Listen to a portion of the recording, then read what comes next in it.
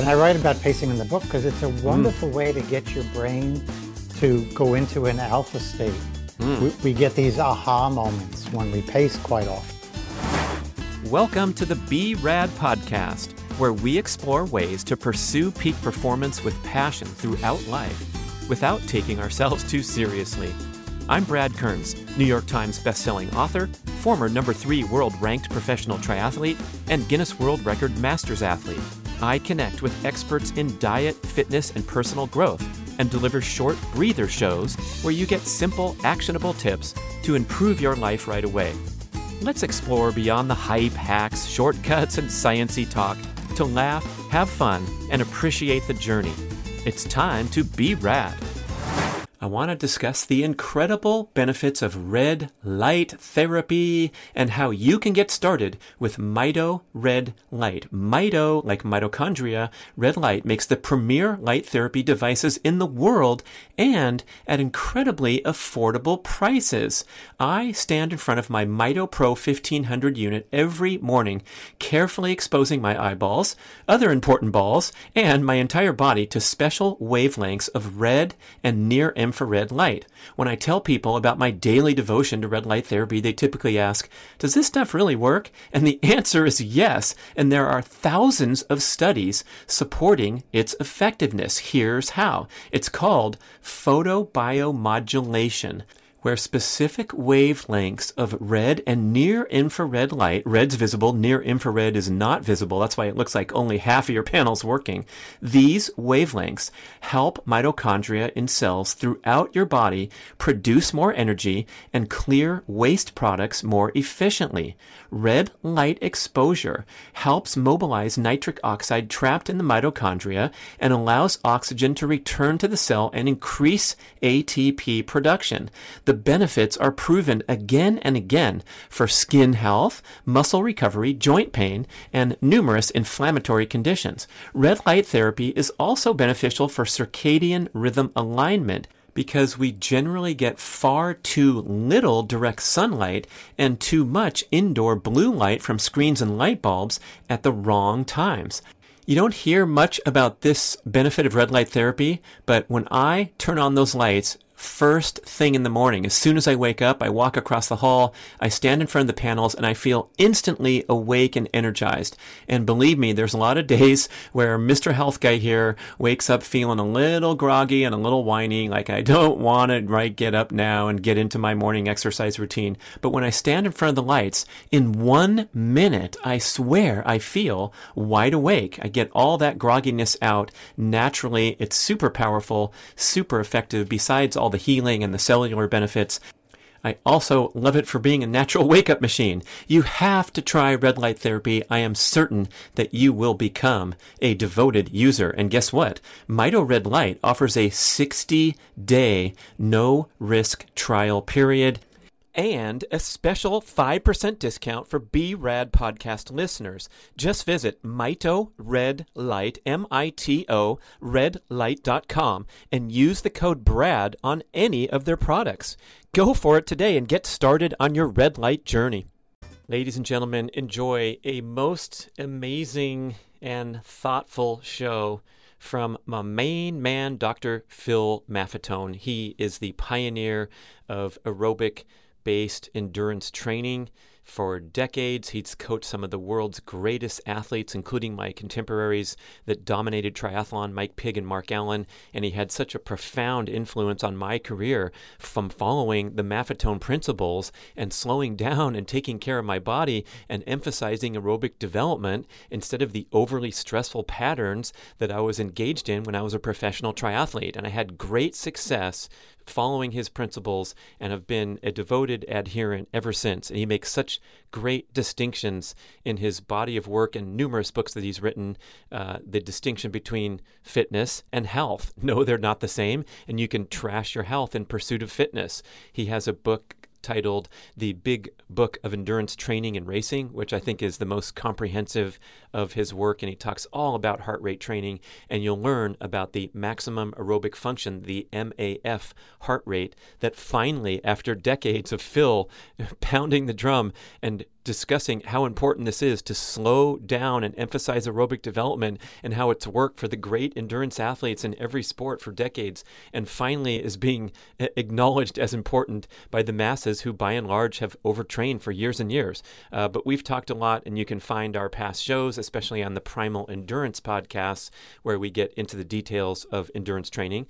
But this occasion is to discuss Phil's new career shift into the world of music. And you are not going to believe the incredible starting point for this direct pivot that he had from his immersion into the health and fitness scene and plunging into the music scene. It's absolutely stunning. And I want you to gather around your young, impressionable college students that you can corral to listen to this account where he wakes up one day from a dream and realizes that he is destined to write songs with no experience whatsoever, and being a very prominent lecturer, author, speaker on endurance training and racing and fitness with a long career as a chiropractor and hands-on healer.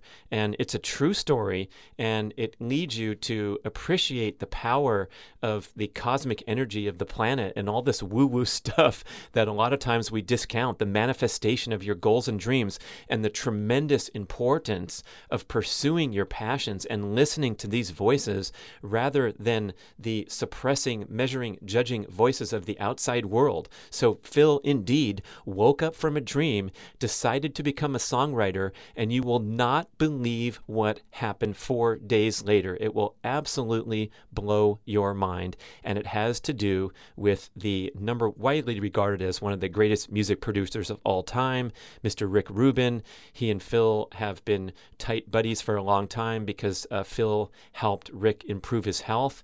Now Rick's on the bestseller list with his book talking about some of the similar concepts about pursuing your passions and tapping in to your creative expression. So we're going to talk about Phil's new book, Be Sharp. But before that, we get to blow your mind with this incredible revelation of the importance of pursuing your passions. And so his book, titled Be Sharp, what a clever title. It discusses how music influences exercise, heart rate, the autonomic nervous system, and can be used to speed recovery and reduce cardiac stress. And Phil also throws down on some of the crappy music that's out there and how bad music can actually harm your brain, and how important it is to scrutinize your choices. And no, he's not a cranky old guy who's discounting the value of the hip-hop artistry or the new stuff that often the older generation discounts, but he's really against formulaic pop music like commercial jingles and stuff on the charts that's plugging into kind of this lowest common denominator music appreciation. So here we hear from a true songwriter, singer, performer, and health expert, the one and only Dr. Phil Mafffetone. Please enjoy the show and listen to it again and again, especially if you are wrestling with the importance of pursuing your passions and how to do so. Dr. Phil. Dr. Phil Mafffetone, I'm so glad to connect with you. Your name comes up so frequently when we're talking about endurance training and the principles and the widespread acceptance of the MAF heart rate these days, which is so nice. I'm sure very nice for you to see after decades of trying to present this counterculture message to the hard driving endurance athlete. But this conversation is going to go in a different direction because that's the kind of guy you are. So I want to welcome you, and we're going to find out what you're up to. We're going to learn how to be sharp and have all kinds of fun. So glad to join you again, Phil. Thanks, Brad. This is a pleasure to be with you again. It's been too long, of course, but here we are, and this is always a lot of fun. So I think your followers probably know that you made this incredible career shift of waking up from a dream one day. Was it in 2002 or something like that? And all of a sudden, this health and fitness expert and lifelong healing physician turned to the music world. And that's really fascinating, and I think of interest to a lot of people these days, as we have kind of more ability to broaden our horizons and pursue different careers and dabble in this and that. And here you are with this, you're probably the most unlikely person to do it because you were well established. You weren't 27, you were older than that, but maybe you can take us through, a little backstory of this long career in health and fitness and athletic training and coaching, and then how you stumbled in to the music scene. And then we're going to kind of merge everything together and talk about the new book and carry on. Yeah, it's a long story, which I won't bore you with here, but the book is sort of a story. But my long health and fitness career was wonderful, but it was undergoing evolutions all along the way from the beginning. I never stopped changing. I never stopped expanding into other sports. For example, I worked in almost all sports, and I even worked with racehorses. Um, so waking up one day as a songwriter was um, very interesting, to say the least. And I thought myself that I was changing careers. It was such a powerful passion. It was an organic act. It was unplanned, and it just happened. Um, and I just knew right away that the passion was so intense, and I had experienced intense passions in the past, and knew that you don't ignore them. And so Mm. I realized I can't do this songwriter thing while I'm doing this other health and fitness thing. And so I thought I was changing careers, actually, and it turned out that I wasn't. Not surprisingly to me, is that I was just evolving even more than I had been previous. And now I was getting into music, and did come full circle on a number of occasions, and realized that, gee, I certainly haven't left the health and fitness arena. I've just added to it with the music, and the brain part was a big part of what I always did. The brain part was always a hard sell, especially to Mm. athletes. The brain's the most important part of the athlete. And when you say that to athletes, I don't know, they used to get confused. I think they're more aware today of how, obviously, how important the brain is to sports, every aspect of sport. And so if you have a better brain, you're going to be a better athlete. It's Mm. really as simple as that. Um, and so, I did my thing, ran off to LA to learn songwriting. And I realized I had to be a singer too. So now I was a singer songwriter. I realized I had to learn how to navigate through a studio to record my songs. So I learned that, and then somebody said, "Hey, a great song is half writing a great song. The other half is performing it in front of people, and only then will you know what your song is all about." Mm. And man, I mean, I had a very long, successful career in lecturing, and I knew how important the connection with your audience was. And I got to the point where I was giving lectures based on, yeah, I'm going to kind of talk about this stuff. Here's the title of the lecture. Okay, I'll kind of stick with that, but I'm going to let the audience guide me, because they're here to hear me, and I want to talk about what they want to hear. And by watching them, being a very visual, my whole assessment process in sports was based on um, observation. I want to see what this athlete looked like. That tells me more than what the athlete can tell me in terms of, what's hurting or what's not working right, or whatever. And the music was the same way. I write about similar stories in the book about. Um, I remember the first time, and I remember the first time in a lecture as well, seeing somebody who was actually listening to me. and I was capturing this person, Mm. and I knew I was going to somehow influence that person's health and fitness. And the feeling of that is beyond description. Mm. Um, and it fortunately happened many times with on the lecture circuit. But in Mm. music, when it first happened, it was, I mean, I cried. It was, it was, the evolution that just exploded my brain, and the things we live for in music.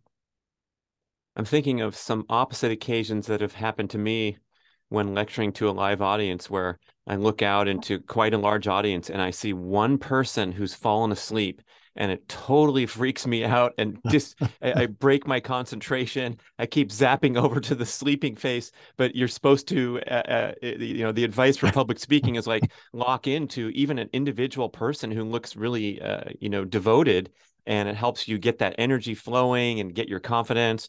And I just always break when I see the opposite anyway, as an aside. But I want to It's go. a good, well, for me, it's a good thing when I see that, because I often in the sports, and health lectures, I often talk about the symptom of falling asleep during Mm, meetings and lectures, and falling mm, asleep after lunch in your office as part of carbohydrate intolerance. And I learned to do it really carefully in a lecture room where there were people falling asleep, and I would always see them, and I yeah. I, I didn't I didn't I didn't point to them, but I'd say there's probably a few people falling asleep right now, and it wakes them up. Like it's just wonderful. Um, so that's something you could you I can could try try. that. Yeah. Um, with music, you don't usually have that. Mm, It's a much more attentive audience, especially if you're on the circuit where you're doing conferences, and people are getting license renewal. Well, they have to get license mm. renewal. They have to go to a conference. Well, this one's convenient. I'm gonna go to that one. And I don't have to pay attention. I just have to sign the sheet every time I go in and out. And it's a sad situation, the things that were made to do, um, to meet society's Yeah. needs. Um, but yeah, it's a that's a whole nother world.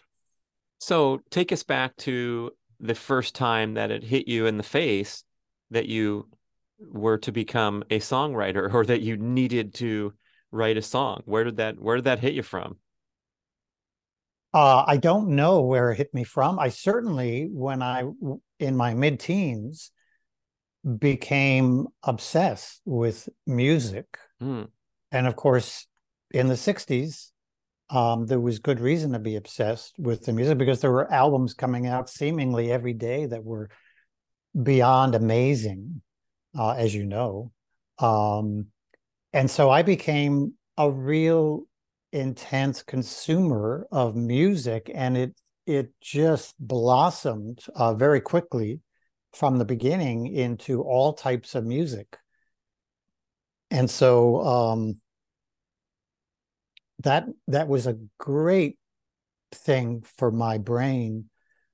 It was a very helpful thing for my brain, and I knew the power of music, and um, it continued, and I continued to deal with the the the trash the industry started putting out, and the whole all the the scams about, well, we're not having vinyl anymore. We're going to have mm. you know we're going to have these little cassette tapes, and then we're going to have the big cassette tapes, and then we're going to have these CDs, and then now we have streaming, and the scams keep getting bigger. Um, and but it does make music available to more people, so potentially there's great benefit there. So waking up as a songwriter, I tried to play music. I tried to learn the guitar and the piano, and to graduate the 60s, you had to know three chords on a guitar. Hmm. So I graduated the 60s, and um, but never really could get much beyond that. And I kind of gave up, and I somehow acquired guitars along the way, which is a whole nother story. Um, and uh, and they would usually spend their lives in my closet somewhere. Once in a while, I'd take them out and play, and think I'm gonna, now I could play, and then my fingers would hurt so much, and I'd be Mm, so annoyed. Um, and then waking up that one morning, um, and it was 20 years when I started writing this book. It had been 20 years. My first chapter is called "It Was 20 Years Ago Today," in fact. Um, and I woke up not only with the passion to be a songwriter, but having studied Darwin and biology and the animal kingdom, I knew all animals sang. And I knew that all animals sang because they were individuals and they had individual songs. And mm, I somehow instantly felt um, selfish that I'm consuming all this music, but I'm mm, not giving anything back. And mm. that just amplified the intensity of this whole process. So you're a lifelong enthusiast, like many of us, with little dabbling here and there, probably like many people, but you had meanwhile been building this career as a scientist and a physician and a researcher. And so you literally one day woke up and realized how selfish you had been helping athletes train properly and stay healthy while they pursue fitness. And then it was time to put pen to paper. And so when that happened, did you experience an outpouring of, did you write 5 songs the first day, or how did the process go when you got this burst of energy and inspiration? No, I didn't. I started pacing, and I write about pacing in the book because it's a Mm, wonderful way to get your brain to go into an alpha state.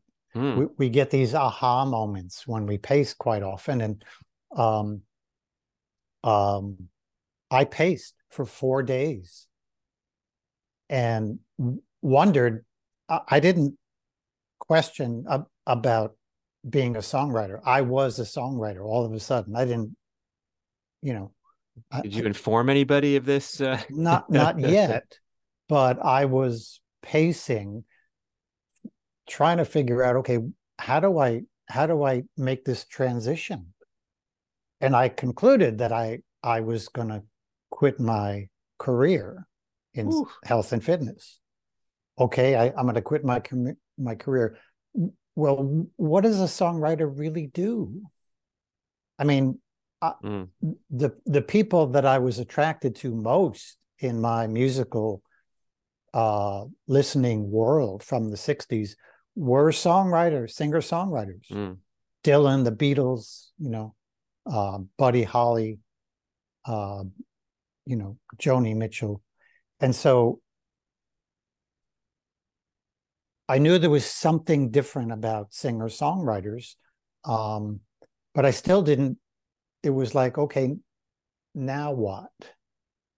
And on the fourth day, uh, this guy named Rick Rubin called me, and he said, "I just read one of your books, and I want to consult with you." Oh my gosh, Phil, are you saying this is random? You didn't have a previous relationship with Rick? No, didn't know Oh my Rick. goodness. I wasn't even sure who Rick was. I knew the music world. I knew the Yeah. songs. I didn't know who the record label was. I didn't know I knew George Martin with the Beatles because he was such an amazing figure, but I didn't know that David Crosby produced Joni Mitchell's first album. I lived in the country and we didn't have magazines, so I didn't, I just had a radio Mm, and and I started, cutting lawns and raking leaves and shoveling snow to make money to buy an album. Um, so that was all I knew, the music. So I said to Rick, well, I don't do that anymore because I just became a songwriter. uh, And we laughed and Rick's a very quiet guy like me. And we ended up talking for a couple of hours and agreed that he would help me with songwriting and I would help him you would with come out of his retirement health. to help someone get healthy. Yes, well, I'll make an exception, Rick. Yeah, yeah. And as it would turn out, I would leverage my previous career to be with some really wonderful singer-songwriters. Because I was in LA soon after that conversation with Rick. I went to LA and um, and Rick's the kind of guy when he reads a really good book, he buys a whole big box of them and he gives He them out gives to them. everybody. So you get a sales bump on the big book of endurance training and racing or in I fitness and in health. I Yeah. I did, and but most importantly, when I got there, people knew who I was. I didn't have to try to coax them into, well, here's this is a way you could eat better and write better music. This is a way, touring musicians are endurance athletes. For And sure. so if they're not trained properly, um, they're not going to tour very well. They're not going to play very well. Um, and so, um, it was a very simple um, connection, the endurance connection, the health connection. I want to be, how do we write better? How do we solve this problem of writer's block? You, you develop a better brain, which can be overnight. I mean, it can be very quick. And so all the things I was applying to athletes, I was applying to musicians as well. So it's not, it's we're talking about the brain, the human brain, whether we're an endurance athlete or a musician. It's kind of the same thing. It's pretty amazing to think about. I mean, if you're not a believer in, the forces of energy that are invisible in the world and coincidences and things like that, this is a great story. Especially, I'm thinking of like, a college student audience would love to hear this as they ponder their career choices. And I remember feeling all these outside pressures and wondering, well, that's a bad idea. Instead of just honoring my inspired purpose, as Dr. John D. Martini calls it, to go and do things that you're incredibly interested in and are compelled to try.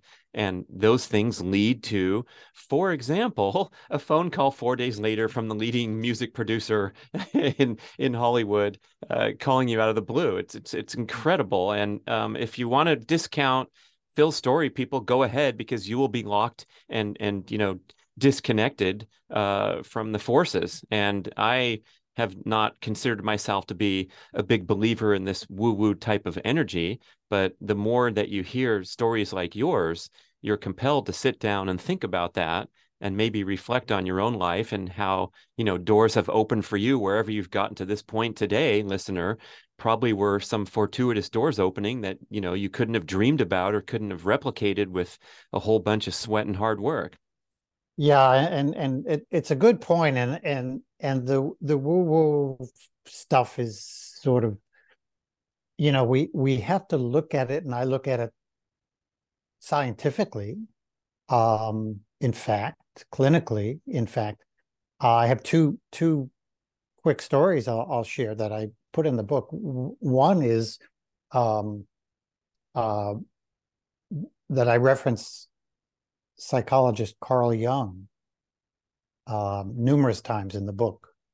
And in this particular case, in this situation, Carl Jung would say, well, we have a creative consciousness, Mm, creative subconsciousness, in fact. And songwriting is another example of that. We have songs passed down from the very beginning of humanity to us today. And that's a great example of creative subconsciousness or uh, this we're all connected. mm. and I think people know that. And there's nothing psychic or voodoo-ish or um, bizarre. It might seem that way, but there's nothing strange about Rick calling me. In fact, we could discuss it from a statistical standpoint.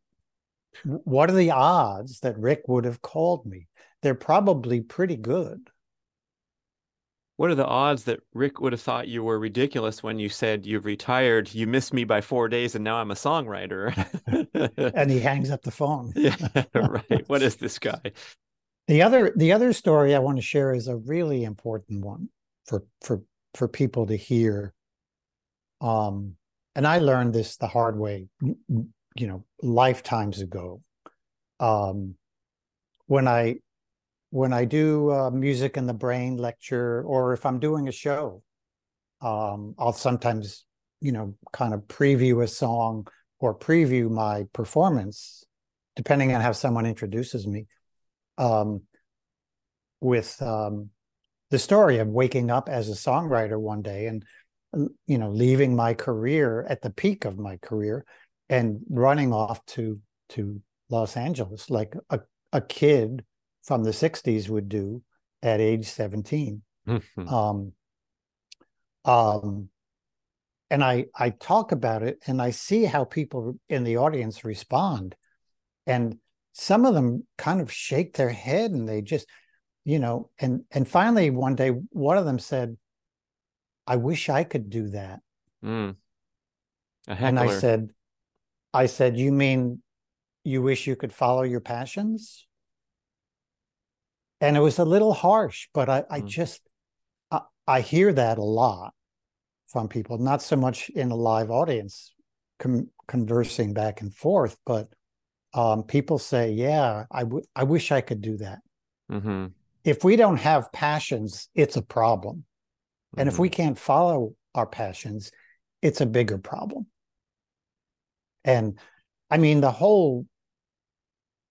in our society, people are more interested in getting on Facebook and talking about their breakfast than talking about their passions. mm, Um, and we don't teach it. With homeschooling, it's taught. In fact, many approaches in homeschooling is geared not around an agenda for the kid, mm. but around what is their passion. Yeah, Ben Greenfield And talks about this with his new book, and he calls it I think the term is unschooling, and yes, part of it's yes. where the kid just decides what they're going to do each day, and Mhm. then you wrap up at the end of the semester and see if they can read, and it's really it's unfortunately still a fringe part of the whole system, but it's worth thinking about, especially if you have a kid that's not thriving in the front row where, maybe 10% of the students' school is made for them. And it's an ideal sailing along into acceptance into numerous prestigious schools. And then they go there and thrive and they go into a career. But for the rest of us, that get labeled and discarded and bored and or jumping around too much, it's because it's an industrialized system that it's not a good fit. It's a terrible fit. And, you're talking to someone who was a brain injured kid, probably from Mm, birth, based on what my mother told me. Sugar water was my first food and probably my cuisine for, mm, a while until I got this white pasty um, baby cereal, which mm, was basically sugar. mm, And again, I woke up. I didn't wake up until my mid-teens. I mean, that was a mm, long, horrible experience, and school was one of the worst situations I was ever in. And in looking back, and in writing this book, there's a lot of autobiographical stuff that I've never written about, never even talked about in public. And it was interesting. It made me think back, um, and I started having memories about being in school as a 7-year-old or as a 10-year-old, and all the things they would tell my parents when I had to go in for a conference with the psychologist or the assistant principal, and why I was such a bad student. Um, I was meditating. I was going into alpha in class. I Mm. was looking out the window and I was on autopilot. My brain, I was I was trying to escape. Um, but now that of course, I've got kids, but I have grandkids who are all homeschooled. Wow. And now that they're getting old, I'm not, but they're getting old, and now they're graduating high school after, their sophomore year, and their their test scores are off the charts, and they're getting now they're getting uh, uh, um, accepting they're getting what's it called?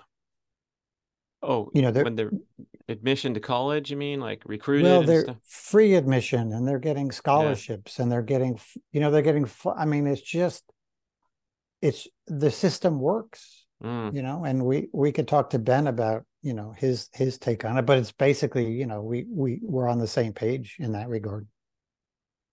So in the book, B sharp, pretty clever, as course, what would you expect from Phil Mafffetone? Um, Maybe you could talk about some of these things you've touched on about how music affects the brain and how we can kind of cultivate a greater enjoyment, appreciation, and health benefit from our consumption of music, assuming we're not talking to a lot of music performers, but we all enjoy music, or hopefully do. Yeah, and for an athlete, this is particularly important. This is important for everyone if you're a human, even if you're a mammal, but or any other mammal. But if you're human, um, this is a big part of our existence, and we of course the brain is naturally oriented to movement. Movement is life, as athletes know, and we want to move. We want to move properly. And when we don't, we're told through injury or illness. And so we're hardwired for movement, but we're hardwired for movement because we're hardwired for music. We're born music. We're born singing. Babies respond to music even before birth. Mm. And so um, when we hear music, even if we're lying still, we start moving. The the Hmm. the motor cortex sends messages to the muscles and says contract. Now we may be trying to relax, and so we may not move our arm or our legs, but we are contracting the muscles that do that. Mm. And so movement, coordinated, proper movement is such a powerful thing in sports, but it's because it's a powerful thing in music. So music is what gives us that connection, the rhythmic part of the brain. Um, and I hate to talk about brain parts because Mm. we have parts of our brains, but that's an academic thing that we use to explain or teach or learn about the brain. The brain is all one thing, and it's a music is about the only thing that stimulates the whole brain. Oh. And when they talk about music lighting up the brain, they're referring to fMRI studies and other high tech evaluations where they could actually see on a screen what music is doing to all these different parts of the brain. And it's the research is just phenomenal. And so when we listen to music, we we often make connections between neurons in the brain. And as soon as we make a connection that we've never made before, imagine we can make connections we've never made before by listening to a song. That's an aha moment. That's an intense alpha state. And what we're doing is expanding our mind. And it's an amazing thing. And expanding the mind is not some 60s psychedelic Hmm. thing. It's that too. It's all the same thing. We're making connections in the brain we've never made before. So we can hear better, we can see better, we can feel better, we heal up better, we move better, we're a better athlete. And if that sounds a little bit like the rock opera Tommy, man, I kept thinking about that during the writing of this book, because the book is like a long story, like the rock opera Tommy. And I'm in it, and I'm trying to get the reader to come in with me. And I hope I've done that, but it's very much like my other books, where I want to explain things, and here's how you, the reader, can individualize this to help yourself. And I'm doing the same thing, but I'm doing it with music. I'm doing it with movement. I talk about exercise, and we can touch on the exercise music thing in a minute, because it's so many people are hurting themselves with music through using it in relation to exercise. Wow, I feel like Rick Rubin right now, because those are the next two questions I was going to ask you. Is how we leverage music to make our exercise better and things to watch out for. And I know you have some harsh commentary on certain types of music that don't go well in the Phil Mafffetone book, and then some others that are of course we have a broad range of tastes and preferences, but I'd love to get into those topics for the Yeah, exercise audience especially. let's do that. But what, in terms of what does music do for the brain? It expands our mind. It gives us a better brain, and it can do that when we listen to oldies, and we all have personal oldies. We all have a song we can think about, we remember when we think about first falling in love, for example, or when we first went to college, or when we first, got into high school. What was the song, the big hit that day? We remember these things. We don't remember who was the president, or we don't remember, what you wore, or you don't remember a lot of things, but you remember the music. And so that's a imagine going back in time and having that feeling, and being in love for the first time. That's what music does to us. It enables us to time travel back to those times. The other thing music can do is it can offer a surprise. To the brain, surprise is one of the most powerful things to expand the mind. If we can be surprised, that's the ultimate aha moment. And we can get surprised simply by listening to a new song we've never heard before. And we may not like it, we may love it, but it'll make connections in our brain between neurons that have never been made. And it's another aha moment. So I recommend, if you're a classical pianist, for example, and that's all you do and that's all you listen to, I recommend, to help expand your horizons, to help expand your personality, I'd recommend something like listening to Nirvana. Listen to one Nirvana song. And you may say, what is this guy, Mafffetone? This is crazy. But you might find that there's much, much more in common with Nirvana than a piano concerto. The same notes, there's only a few of them. In fact, studies show that if we take people who really dislike hip hop and rap, or really dislike folk, or dislike classical, and we show them the basics of hip hop, the basics of classical music. What is this all about? Suddenly, people start liking the genre, which is very interesting. So the surprise is something that we want to, and that's what we did in the 60s.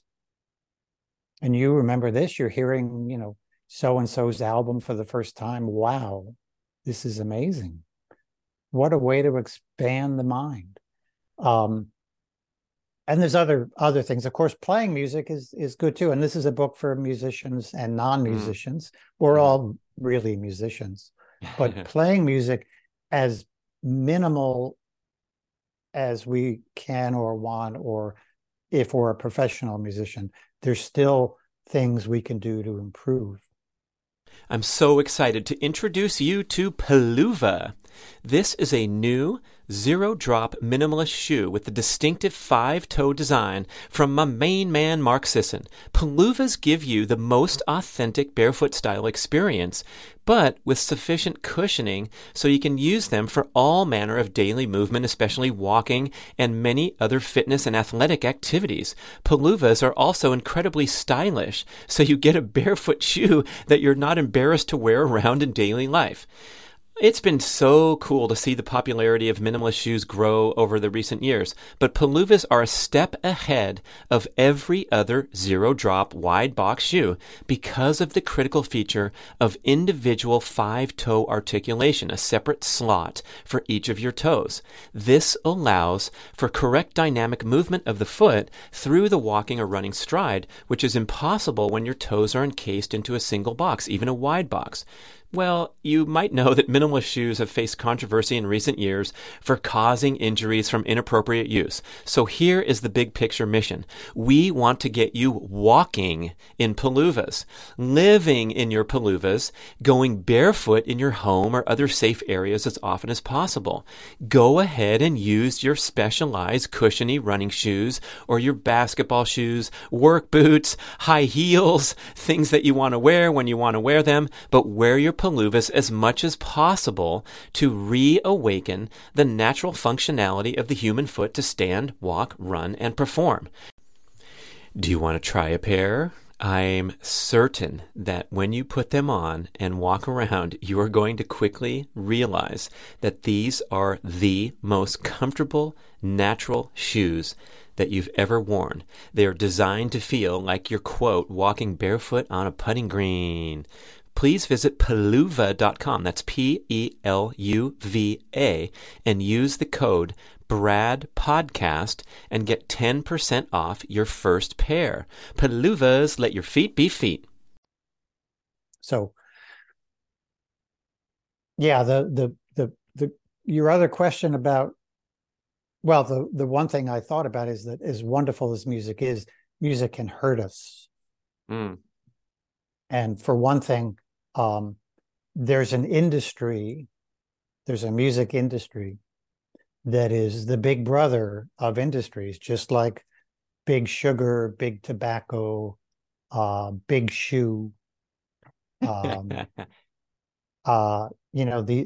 these conglomerates came along and they had human beings behind them that were, trying to sell you things you don't want, can't afford, Mm. or will hurt you. Mm.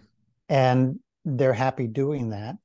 The music industry is the same thing. And we can go back to the Monkees in the early 1960s. The industry said, hey, these Beatles over there in England, they're doing pretty well. Let's hire some actors and call Knock them a them group. off. And Yeah. and yeah, and we'll and then you had the AM FM radio clash, Mm. the bubblegum music and the singer-songwriter music. Um and then you had, of course, elevator music. Mm. You had advertising jingles musically, because researchers have shown us that we get earworms and we can't stop thinking about this Mm. horrible jingle. Mm. So And it that's a way works. of They work. that's an example of a harmful impact of music. I strongly agree because I can't stand when, you know, there's a brand associated with some stupid jingle and I still remember it years later. It's like or the, the Yes. introduction to the Brady Bunch, which, oh, isn't that cute? We all grew up on the Brady Bunch. Well, it's not that cute now because there was so much, sexism, prejudicial imagery and, dated, values that were programmed into our brain. And Yep. I can still sing the song with all the words. It makes me feel bad that I was programmed in that manner. And I think you also have some harsh commentary about the formulaic music of today, which is generally a lot of the pop charts are I guess now I'm gonna tee you up, but like they're plugging into some um melody that we're already familiar with, and so we're gonna love it or something like that. What are the damaging effects of It's popular fake music? music. It's music by committee. I mean, Hmm. I had an experience early in my songwriting career with a big company that, liked some of my songs, and I talked about, coming on board as, they had a songwriting division. Hmm. Okay, would you hire me? You like my songs? Would you hire me? Well, they didn't want to hire me because my songs were already in my head. That was what was coming out. And for them, songwriting was, okay, it's Monday, everybody listen up. We need a song for Susie B. And here are the words you want to use. Here are the words Hmm. you want to avoid. Here's the melodic range. Here's the key. Make sure you get to the chorus in a minute and 36 seconds. And Phil, you and Bob and Jenny go into conference room B. And by the end of the day, have a song, and then we'll talk about it in the morning. 9 to 5 job, hour off for lunch. This is the top 100 hot hits of the day. Hmm. There are a few singer songwriters in there that make it to those top 100 hits, but for the most part, they're industry songs, and they happen to have the young girl and the young boy, these cute kids, that they're the next big thing. Hmm. And as soon as they stop being a big thing based on consumer surveys, Hmm. they get rid of them and they hire a new young boy, young girl, and and write songs for them. They don't even have to sing because the computers do all the work. And that's another one of the unhealthy Hmm. aspects of music is artificial intelligence. Hmm. We are using artificial intelligence to create songs. It's really sad. Now, you could say when the digital world exploded, because we're able to mix music in the studio, we're able to um, do things that we couldn't do before with tape. Um, that was sort of the beginning of artificial intelligence for music. But the AI world is a very scary place. And the AI people know that.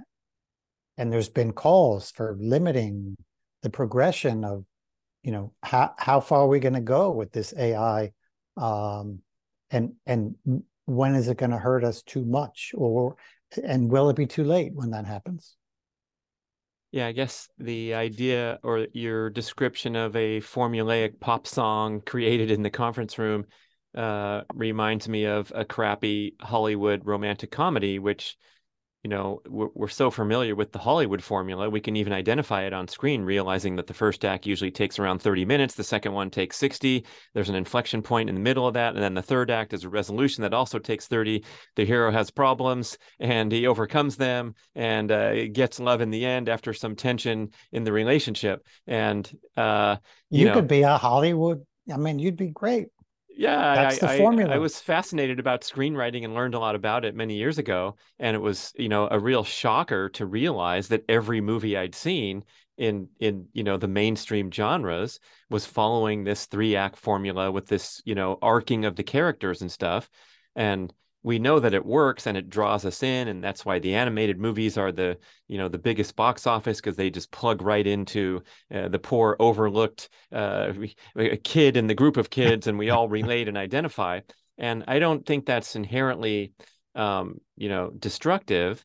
And I would ask you, like, where is the cutoff point where if, I take the seven teenage girls to the Katy Perry concert for the birthday celebration, and they all have a great time and come home with memorabilia. Um, you could consider that a positive experience, and most of the lyrics are uplifting and all those kind of positive attributes. Otherwise, it wouldn't be number one on the pop charts.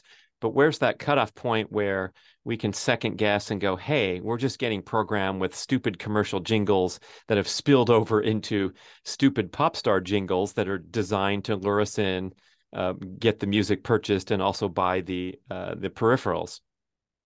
Well, the cutoff point is it is when does this music hurt the brain, or does Mm, this music hurt the brain, or is the cutoff point when music hurts the brain, which is mm-hmm, what I talk about in the book. There are things mm-hmm, that hurt the brain. Um, it's as simple as that. And also the cutoff point is when do we stop expanding our mind? mm, It's, we often hear, when we get to be 20 and or whenever we graduate high school, we graduate college and we get into the workforce, we stop learning in other words, we stop expanding our mind. We have the ability to expand our mind until the day we die. And if we do that, we keep getting a better and better brain and a healthier brain. So when we stop expanding our mind, we could call that a brain injury. mm-hmm. It's like in sports, when we stop getting better, if we hit a plateau, that's an abnormality. That means something, that's a big red flag. Something's wrong. Hello. Whether you're doing an MAF test or whether you're comparing your race results, when you stop making progress, something is wrong, and that could be classified as an injury. And in this case, with music, it's a brain injury. And brain Mm-hmm. injuries, by definition, and in the book, I expanded and talk about brain injuries as a spectrum. We can have very minor brain injuries or very serious brain injuries like amusia, where people Mm. have a diagnosed condition that's a very anti-music condition. And you think you had that for a while? Oh, I had that. I had that for years, up Wow. until my mid-teens. Yeah. Um, so an example of a minor injury that I talk about in the book, brain injury, is people who can't hear lyrics in a Mm. song. Very common, fairly common. Um, and and and it was really one of the first things for me that I discovered about myself. That I I couldn't hear lyrics, and I was embarrassed. I had to ask other people about, Mm. what were these songs about. And one day I saved up enough money to buy the Sergeant Pepper's album, With the lyrics and on the they were jacket. it was the first album to have the lyrics Yeah. on the back of the album, because the albums back then were big. They were works of art. I mean, they were incredible. And this had all the lyrics to all the songs. And so I thought, oh, that's cool. And I put it on, and I'm kind of looking at the lyrics, and I was amazed. I was so amazed. I listened to the whole album, read the lyrics to the whole album, and I turned the album over and played it again and read the thing. And I did that over the next few days several times. And I noticed, obviously to me, I noticed I could hear lyrics in other songs now, Oof. even on transistor radios. Those little Oh, that's tinny interesting.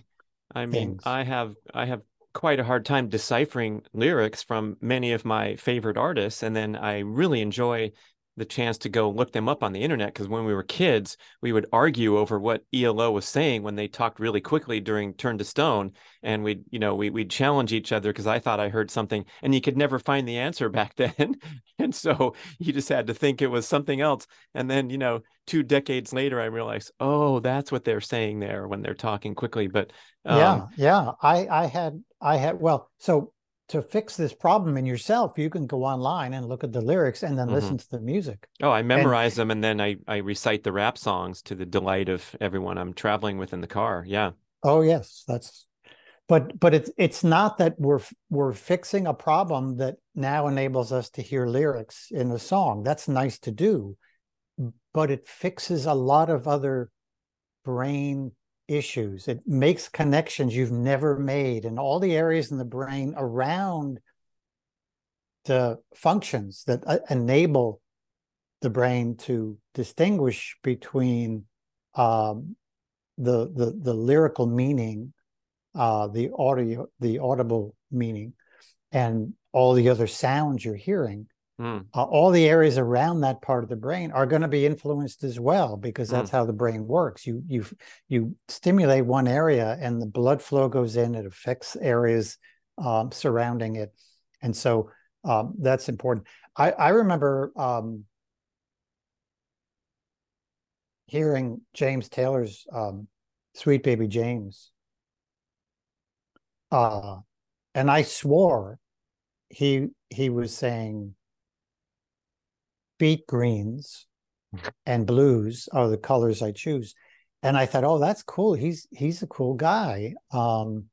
He eats beet greens because now I was into Mm, nutrition. mm, And I thought, oh, he's into nutrition too. And I'd seen him a year before the album came out, in some obscure bar in Philadelphia. Some this guy, and I said, come hitchhike down from New York. And it's expensive. It's $5. And we mm, go in and it's like this, 150 mm, people crammed into this bar, and we're sitting there and wait, and this guy, this big tall guy with long hair, comes out holding two guitars. He gets up on this little platform of a stage, puts a guitar down, sits down, plays for 2 hours, switching guitars, doesn't look at anybody, doesn't say anything, mm. and he finishes his last song, gets up and leaves. And I just thought, wow, that's really cool. By now I was really getting into music, um and it was like a few months later when the album came out, and I thought, wow, that's the guy I saw in Philadelphia. But but these brain injuries are important because they affect us physically, biochemically, Mm. and emotionally in many, many ways. And we want, our brain is very different than the body. Our brain can keep expanding, can keep working better and better until the day we die. Obviously, our body can't do that. And is this a scientifically validated contention? Because we It often sure hear is. everything starts to go and oh gee, I'm forgetting all these facts now at this age and I can't remember the name of the show I watched last night. I must be getting old and You're right. You hear we that. We're disparage all, that all the time. yeah. The problem is we confuse common with normal. Mm, This is mm-hmm, common because the average person has that common problem. They're losing their mind. Literally, they're losing their mind. They're losing their brain's ability to make connections. And so the memory starts to fade. They're losing their ability to expand their mind. So they have no reason to remember anything. I could tell you without a doubt that my brain works better today than it's ever worked in my life. mm, And it's scary sometimes. Literally, it's scary sometimes. The things that I remember, the things that I could figure out, mm, um, the logic of life. A lot of my music is it's storytelling, it's social justice, love songs, um, but it's philosophy. It's about all the things we should be doing as human beings. And as a result, I say right from the start that this book is going to help you be a better person, but it's going to help you in society, and it could even save the planet.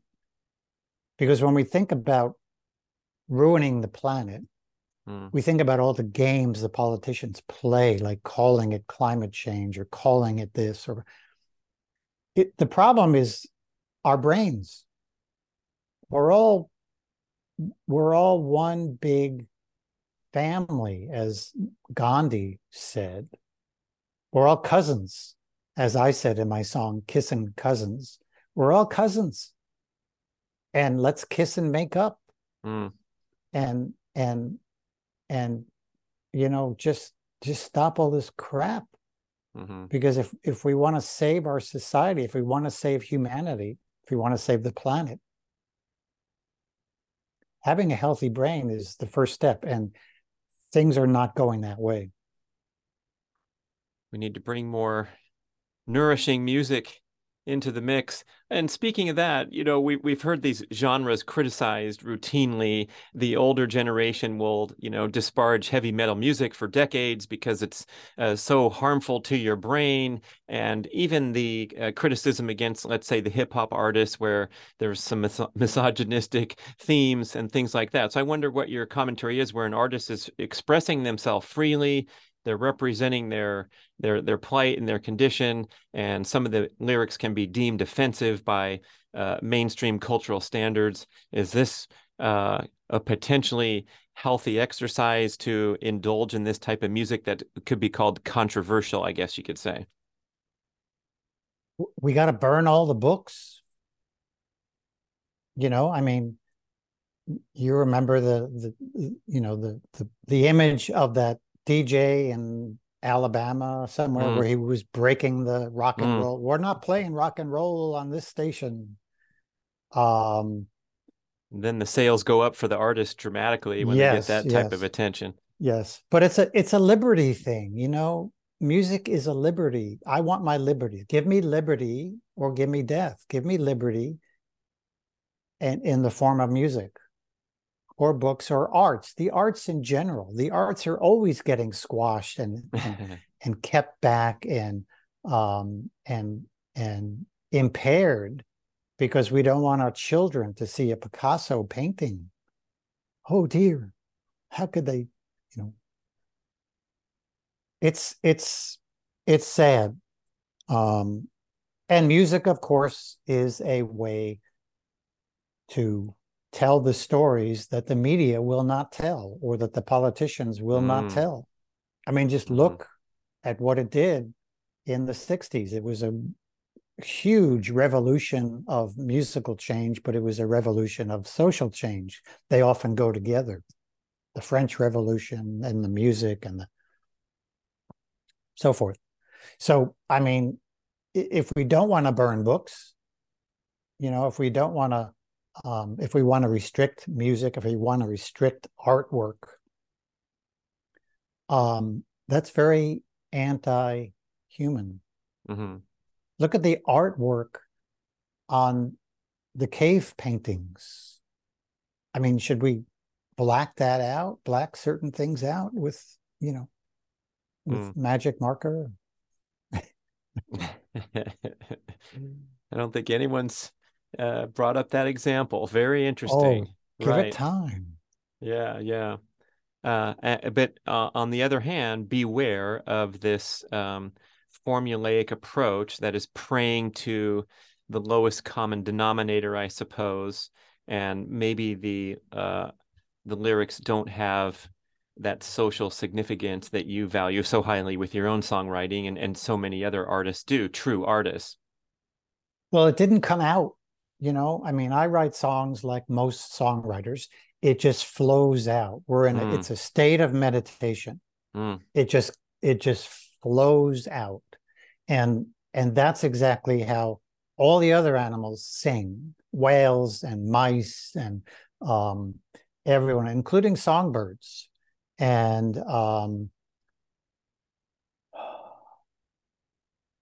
two things before we get off on too many tangents. I want to come back to the exercise hmm. um, dangers of music related thing. But the songbirds I mentioned.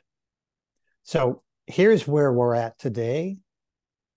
If we look at the studies done on songbirds, what they've shown, scientists, is that uh, songbirds that are on the way to extinction have a very interesting thing happening to them. They're losing their music. Their songs are deteriorating. And if you look at the studies, there's um, melodic line and frequency of, all kinds of musical impairments.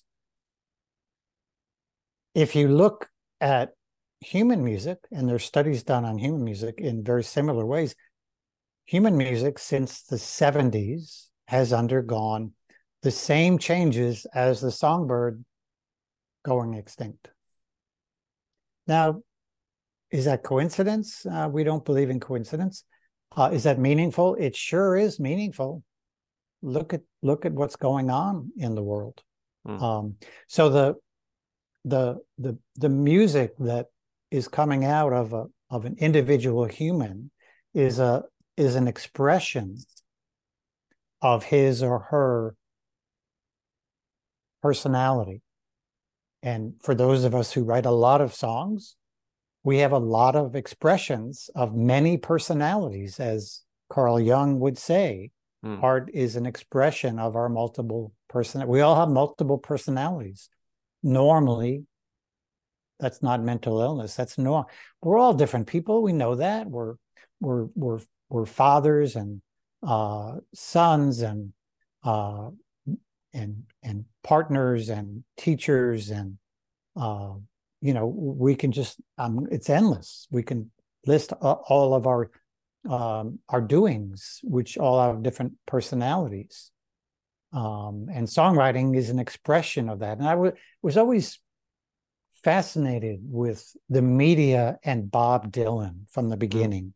And it was comic. It was like the Beatles. They treated it in a different way than Dylan. The Beatles just goofed on the media, but Dylan, he made things worse. Like, what does this song mean? What does this lyric mean? And sometimes he'd say, I don't know. I don't know what I write sometimes until years later when I say, oh, that's what that song's about. I thought he was being a wise guy, but he was telling the truth. Yeah. If you want to know about Bob Dylan, listen to his music. It's all there. And the same with me. If you want to know about me, what am I like? What makes me tick? It's all there. And we can get some good interactions is it philmafffetone.com? We can click over to your music library. No, that's the health and fitness part. The okay, music. So we go there to get our supplements and get some great blog articles. My music website, which has links to my music video, YouTube video, is mafffetonemusic.com. Okay, and all my music is free on there. I'd rather you go there and listen than to the streaming sites where I do make money, but I'd prefer you not to pay me a penny for an album or half a penny. And I'd rather you listen free. So the exercise connection here. Yeah. Why when we go in the gym is there this blaring, hardcore, high intensity rhythmic music? Get pumped up, man. Get psyched and up why to lift some weights. When we're coming into the finish area of a race is the same obnoxious music. Some of it's good, but a lot of it is canned, the phony stuff. Because research shows that this driving music revs us up. It makes us perform better. Better being described as it makes us run faster. It raises our heart rate.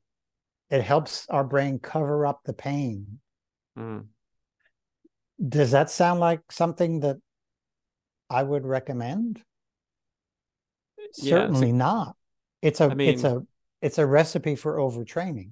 Right. It's something that you can leverage on race day and have that festive atmosphere where you're crossing the finish line to your favorite song is great. But I feel the same where in day-to-day life, I want to remove those influences that jack up my fight or flight hormones because I want to adapt gracefully to whatever level of fatigue I'm experiencing now. And it's like a trick. It's like having some caffeine, cranking up the heavy metal Well, music and the pedaling off. yeah, the scientists who do these studies have said, music is like a legal steroid, Mm, performance enhancing steroid. Um, and is that okay? Should we do that? Well, I've always recommended people not listen to music when they exercise, when they hmm train, and that they listen to their body instead, because we have this amazing brain. It's always sending out messages to the body, and it's always getting messages back from the body. And when it gets messages back, it's analyzing what that means. Oh, I'm going to contract a few more fibers on this sartorius muscle because the knee joint is slightly off, and I'm going to, you know, and that's a moment to moment thing. There are billions of these messages that go back and forth, and the brain is adjusting the way we we run or bike, and it wants us to be the most efficient as possible, because that's what gives us better performance, whether it's mm. training or racing. And if we have music, if we're listening to music, a lot of that goes away, especially if it's driving music, where we're where we can't get up for a workout because we're so tired, or we're so burned out, we're overtrained, we've lost our enthusiasm, because of our diet or whatever. We need music now to rev us up. It's like injecting caffeine. I don't want people doing that either. I do recommend that people use music before they work out, Mm, because it can be very, very helpful, and especially after a workout, it can help you recover. Recovery mm, is where it's at with hmm training. You could do whatever you want in the training, in the actual workout, but hmm when it comes to recovery, you need to recover as best as possible to benefit from the training. And one of the ways of doing that is controlling the autonomic nervous system. Balance your sympathetic and parasympathetics, control your stress hormones, and otherwise you don't recover. So after a workout, sitting down and listening to an album, or mm, even one song, one simple song. I have something hmm called the 5 minute power break, mm. where you just listen to something for 5 minutes. You close your eyes, 5 minutes. If you don't have 5 minutes, you're in trouble. Cut your workout by 5 minutes. Yes. Yeah. Kelly Starrett wants us to spend 15 minutes of every workout hour doing mobility, flexibility, prehabilitation, right? And now Dr. Phil wants us to put 5 minutes in afterward to wind down with the song. Now, I suppose, would the genre matter for a recovery type experience after a strenuous workout? It usually does, but it first and foremost should be something you like, something you Mm-hmm. enjoy, something you really can close your eyes and meditate on, go into Mm, alpha. You're mm-hmm. talking about 5 minutes. Your brain has the ability to go deep into meditation and even reach theta, which is hard to do Mm-hmm. without music. Mm, Kids do it all the time, children, but mm, but adults, um, in meditation classes, sometimes that's what they're trying to do. And some people, all they can hear is, well, let's see, I gotta go shop on the way home. mm, We need to get out of that beta state mm. and learn to be an alpha more. And that's what music does. It gets us into alpha.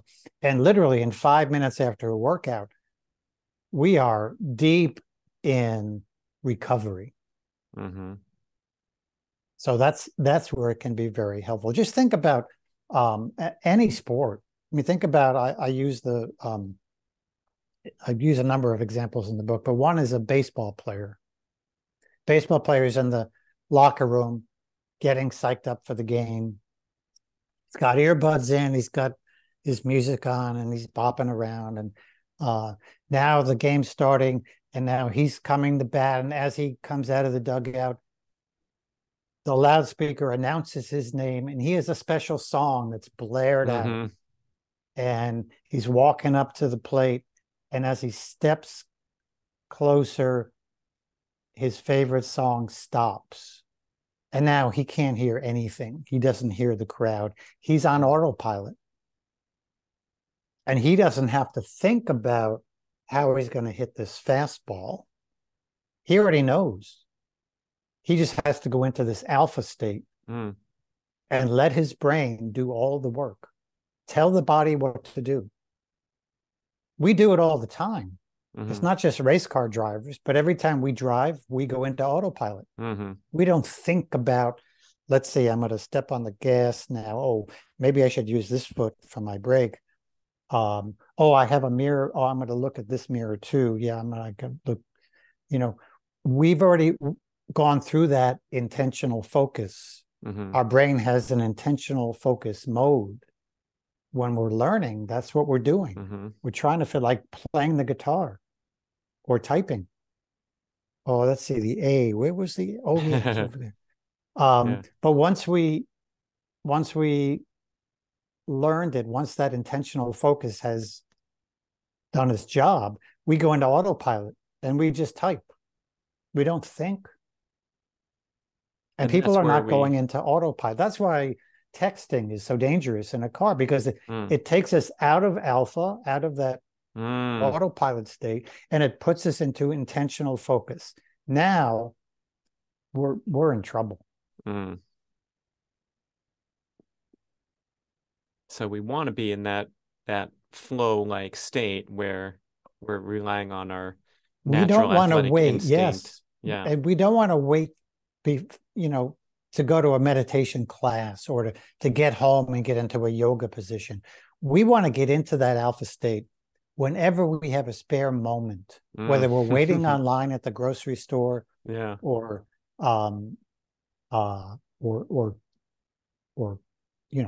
coming back from a workout, where we're sort of sitting, or standing around the car, just sort of looking at the trees. We're not going to go into alpha.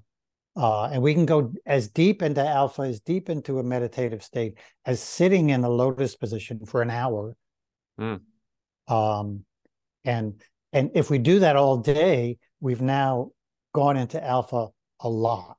And there's nothing better for the brain than going into alpha, and because it reduces stress hormones, it expands the mind, it makes connections we've never made. We think of things, those aha moments that we come up with, they're almost always in alpha.